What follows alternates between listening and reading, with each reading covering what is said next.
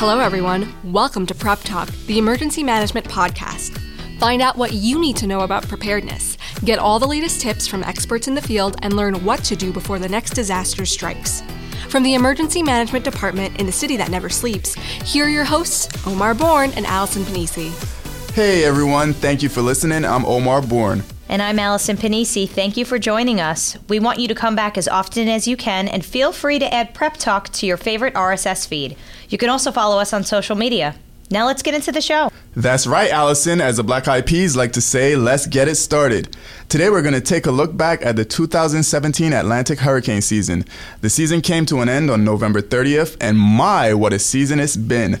It's been described as the most destructive, nightmarish, even worst ever. See, that's how I describe Black Friday, but I digress. You're absolutely right. You have a point. 2017 has been one of the more active hurricane seasons we've seen, with major hurricanes like Harvey, Irma, and Maria. And today's show, we'll take a look back at the National Oceanic and Atmospheric Administration's prediction for hurricane season and how we can continue to keep people prepared. So here to talk to us today are Gary Conti, Warning and Coordination Meteorologist from the National Weather Service. And we also have Henry Jackson, who is Deputy Commissioner here at New York City Emergency Management. Gentlemen, welcome to the show. Hi, Allison. Hello. Gary, I want to start with you. Now, NOAA originally predicted an above normal season, 11 to 17 named storms, 5 to 9 hurricanes, and 2 to 4 major hurricanes. Back in August, those predictions were adjusted, upping the named storms between 14 to 19 and the major hurricanes between 2 to 5. What prompted that change? Okay, so before we get to that, let's put the average hurricane season in context. Typically, we can experience 12 named storms, 6 hurricanes, and 3 major hurricanes. Okay. And that puts those numbers into better context. So when the updated hurricane forecast came out by the Climate Prediction Center, it was upped simply because they were anticipating El Nino to develop across the equatorial Pacific Ocean. This inhibits hurricane development. And so that was a check on the negative side. In addition to that, they were thinking that the Atlantic tropical waters would be cooler than what they turned out to be. And that was also a check on the negative side.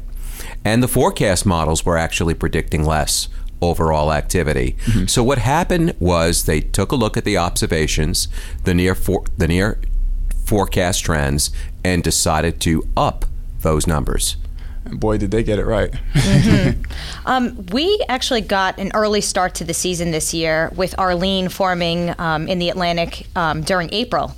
And then in 2016, we had a storm called Alex that formed in January. Do you believe this is going to be the new normal, where we see more storms forming in the Atlantic before the official start of Atlantic hurricane season in June? So, Allison, I don't think so. I think if we go back in history, we've had a lot of different storms that have formed outside of the traditional and official hurricane season. The official hurricane season begins June 1 and ends November 30th. We've had storms, like you've mentioned, that have developed as early as January, and storms that have developed as late in the year as December. And so, just like the tornado season, right, although there is a peak in the local area, essentially for the months of June, July, and August, we certainly can get tornadoes outside of that peak season, like we did back on September 2010. Okay. Wow. Now, what were the factors that contributed to such an active season? Would you consider this year an anomaly, or is this a sign of things to come? I don't think it is an anomaly. Wow. So when we go back and we take a look, this was a very active and a destructive hurricane season, like you mentioned, Omar. But when we go back in history, we've had other active years. We go back to 2010 hurricane season. Very, very active season. But the 2005 hurricane season, not only did we go through our American alphabet, we went through 6 letters of the Greek alphabet in naming storms. And 2005, there were an extraordinary number of major hurricanes. And so then we can go back, and I know that the inclination there is the correlation with climate change. But if we go back to the 1950s, right. In the 1950s, 1954, the year I was born, we Not actually to date were yourself. impacted. We were impacted by 3 hurricanes that year, and those were Carol, August 25th to 31, Edna, September 5th to the 11th, and Hazel, October 5 to the 15th. And by the way, Hazel's winds, even though it was inland, were the highest winds ever recorded in Central Park. Wow. In October of 1954. And so we really do not look at this as an abnormal season. There are other factors that go into the activity, the number of hurricanes, and the intensity of hurricanes. And one is a climate cycle. And this climate cycle affects the sea surface temperatures. It causes them to oscillate between warm and cool sea surface temperatures. And it's a 30-year climate cycle. And the latest 30-year climate cycle began in the mid-1990s. And it is called the Atlantic Multidecadal Climate Cycle. And since the mid-1990s, the sea surface temperatures where hurricanes develop across the tropical Atlantic waters has been above normal. Okay. And that is typically correlated with higher hurricane activity. So we're reaching now the end of that cycle. And it'll be interesting to see, once we get out of this favorable cycle, how future hurricane cycles will look like for the Atlantic Basin. And I'm glad that you brought up that we're getting to the end of that cycle. Hopefully, we'll see a turn for the better where maybe we go with less hurricanes or below normal seasons, hopefully. Possibly. Stay tuned. We have a lot more ahead on today's show. Coming up, our guests share their thoughts on how prepared they believe the public is for hurricane seasons to come and what they are doing to ensure the city stays safe and prepared. But first, here's Bushra with today's tip. Hey everyone, this is Bushra with your Prep Talk tip. If you think you're too busy to be prepared, look no further than the Ready NYC app, which helps you make an emergency plan before disaster strikes. Store important information you may need in an emergency, including emergency contacts, meeting places, health information, and supply lists to help you gather items you might need in an emergency. Get the free app today for your Apple or Android device. For more information on how to be prepared, visit nyc.gov/emergency management. Welcome back. Thank you, Bushra. We're discussing this year's Atlantic hurricane season, which wrapped up on November 30th. Now, I want to talk about public information flow, starting from when a storm first forms. And I'll open this up to either one of our guests. Do you think the public grasps the impacts and risks associated with these storms? And what resources do you consider to be helpful in highlighting these impacts? Well, I'll take that. Thanks, Omar. So we at New York City Emergency Management start tracking these storms as they form right off the coast of Africa. And so internally we're doing a lot of tracking. But, what we've seen over the years is that the sort of commercial media is starting to do the same thing. So I think these storms are getting highlighted earlier in the process than they used to be. I think in a lot of cases the news media is using this sort of as a draw and really pumping up some of these storms, which I think helps us to sort of impart the impact and seriousness of storms. Right. I certainly think over the years and in our jurisdiction, with Sandy, people are aware of the risks and impact associated with them. And we do a lot of communication, public communication, to alert our citizens to those risks and tell them what to do about it. Right. So every year I think we get a little better at it, but it's a tough nut to crack. And I'll add, I think Sandy has kind of changed the landscape here locally across the New York City metropolitan area. Right. It wasn't really until we had Sandy that people knew what is storm surge, what can storm surge do. And I think that has changed a lot of people's minds. The traditional thought is, oh, let's have a hurricane party and ride out the storm. I think now that people have felt, essentially, storm surge, Sandy was an education on storm surge. I think people are more sensitive to some of the high impacts that are caused by hurricanes. And I think today that more people know within the U.S. government that the National Hurricane Center is the one that's making the call. Right. And is visible on television. So when a tropical storm or a hurricane watch or warning goes up for the New York City metropolitan area, I think there are more people today that do know that that is coming from the National Hurricane Center. I'm glad you guys mentioned Sandy, and Gary, I'm glad that you talked about riding out the storm and having a hurricane party, because when you look at public behavior, and we say this a lot, people are more familiar with their last experience. And so when you look at Sandy, and Irene came before, and a lot of people said, well, you know, Irene wasn't as bad as the officials predicted or forecasted to be. And so a lot of people felt like they could ride out the storm when Sandy came the following year. So how do we ensure, or is there something that can be done to ensure that people take heed every time we have a warning or every time there's going to be a hurricane that's coming up the coast? I think that we are slowly turning people's behavior around, but you're right. People do have a tendency to go back and think about how the last hurricane impacted them. Right. And so if they didn't feel any impacts, it's like, okay, not a big deal. And what a difference one grid point makes in meteorology. And so if Irene, for example, was only 30 or 60 miles further to the west on its track to the north, New York City would have had much more significant storm surge, like Long Island did and like Connecticut did. So just to put things into perspective with Irene, and this is where we take a look at a little wider picture, we had homes in New Haven, in Connecticut, not too far from the city. And this is from Long Island Sound. This is not the Atlantic Ocean, a much smaller body of water that basically produced a storm surge up to 6 feet above ground level and swept homes right off a cozy beach in New Haven. Wow. And if I didn't see it, I wouldn't believe it. Right. And I think we saw a little bit, I think we saw clearly that with the Irene and Sandy experiences. And I think we're hopeful that since Sandy was the last experience we had, that people will heed at that time. But, you know, we do more and more advertising on this topic. I think, you know, we should treat every hurricane as a teachable moment, even if it's not coming to us, you know, that some other jurisdiction is going to be impacted. And you just need to keep repeating it until people I like that get point. Yeah.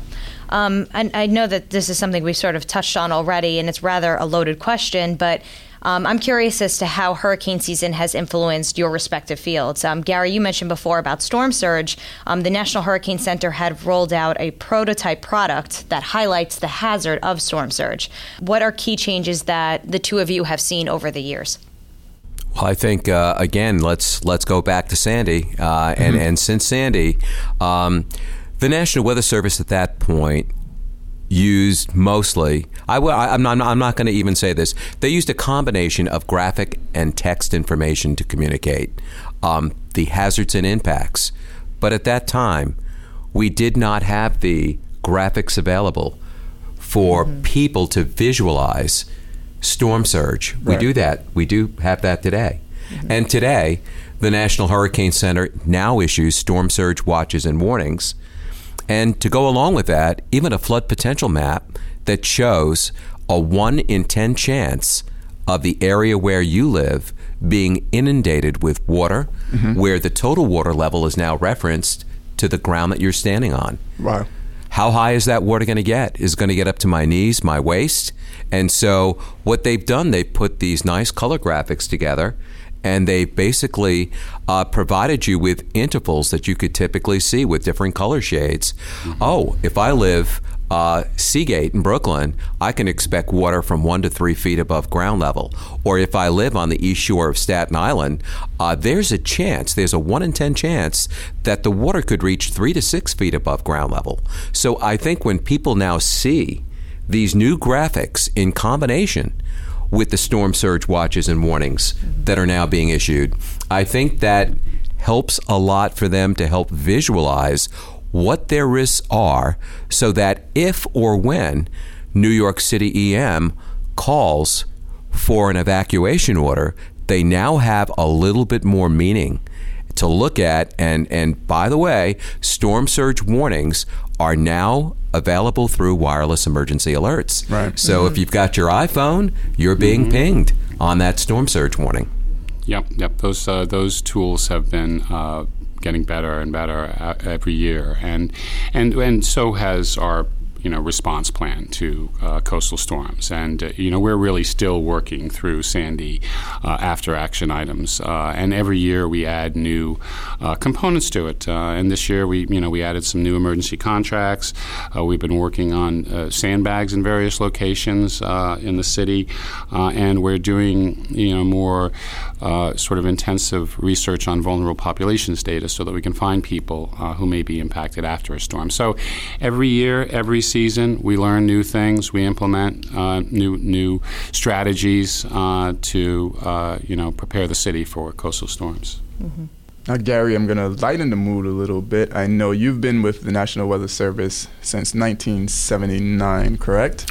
That is correct. That's a correct. long time, Omar. A very long time. A few years before I was born, but we will not get into that. So you're going to be retiring soon, and obviously you bring a wealth of knowledge and experience to the field. And so my question for you is, having 30 plus, almost 40 years of experience with the National Weather Service, do you have any last words? Where do you see us going in our preparation and in our predicting of bad weather in general? And anything you'd like people to know about your experience and what they can expect going forward? Well, I've experienced a lot during that time period. I could tell you that much. Whether we're talking about hurricanes, winter storms, whether we're talking about tornadoes, an awful lot. And I can honestly say that organizationally, the National Weather Service has come far. It really has come far, especially in the past decade, in its ability to better articulate and communicate what the hazards, the risks, and the impacts are, for the general public. And I think the general public, now as we continue to see big winter storms almost on an annual winter season basis. Don't remind us. I think that people are becoming a little bit more sensitive to the higher frequency of impact events that we're seeing across the local area. And so the question then becomes is how much of that can be attributed to climate change, and how much of it is part of the natural climate cycle. Mm-hmm. Okay. And I can tell you now that there is no question that we are experiencing climate change. And, we can see here that essentially that great U.S. government website is climate.gov. And the Climate Office does put out a great webpage that will show you the content of the heat in the ocean increasing over time. And it will show you essentially the sea level rise that is occurring because of the ice melting over time. And what we are experiencing, whether you're sitting and you have tickets for a show at the Jones Beach Theater in Nassau County, is you may not want to get and spend a lot more money for those front row seats. You better take a look at the phase of the moon. Is it going to be during high astronomical tides or low astronomical tides, so that when you get your fancy shoes on and get down to that first or second row, you're actually not sitting in water? And so I think a lot of people have been surprised when they go down to some of the shoreline stadiums and see this thing actually happening. And so that is the key. The key is I think that for the New York City metropolitan area embedded within the Northeast of the United States, we are seeing essentially an increase in temperature.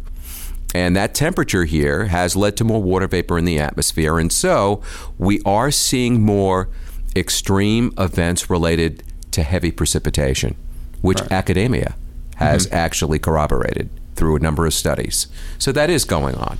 And we do see change. And interestingly enough, for people who do look at the numbers, and if you look at the numbers in Central Park, you'll see essentially that the winters are actually warming over time. On average, but so is the snowfall is actually increasing. At the same time, the temperatures are warming because the temperatures are not warming quite fast enough to compensate for the increase in water vapor concentration that is basically hovering over the city next to the Atlantic Ocean. So there's typically more water vapor available to generate the bigger storms. Wow. I'm so glad I have those winter coats. Yeah, and so, bottom line is, the one thing I like to always say, I can't even say this is in the past, is climate is what you expect. You go back, you look at the records, you look at the numbers, and climate's what you expect, but weather's what you get. And if you don't like the weather today, just wait a day or two. I like that. It changes. That's a good one. Are you going to be a radio host in retirement? Because you have the voice for it. Yeah, I would wholeheartedly agree with that. Not planning to, but Should consider it. I would consider it, sure. So, Henry, there's a rumor going around that you are called Action Jackson. Could you enlighten us as to what that's about? I'm curious to know. Okay, I can't seem to escape that. So after 9/11, we obviously did a lot of work, and there was a lot of press going on. And our press guy at the time, Francis Cookie McCartan, was trying to get me to do interviews, and I was so busy, I couldn't do a thing. And and finally, he was pressing me, and the boss was pressing me. So I said, fine, I'll sit down, and have an interview. So I sat down with New York Magazine, and Frank introduces me to the reporter and says, this is Henry Jackson, Deputy Commissioner, and we call him Action Jackson. And I looked at him. I had never heard that before. I had no idea where it came from, but I had to go along at that point. So she printed it. A lot of people read it, and I've got a beautiful pink hat upstairs that says Action Jackson that I hold The rest on is to history, dearly. as they say. Indeed. Thanks for bringing that up, Alex. Well, we want to thank you both for joining us today. Remember, to our listeners, hurricane season may be over, but you can take steps to be prepared by visiting nyc.gov/knowyourzone and weather.gov/NYC to find out how you can prepare for hurricanes in New York City. That's this edition of Prep Talk. Like what you heard, listen anytime online and through your favorite RSS feed. Until next time, stay safe and prepared.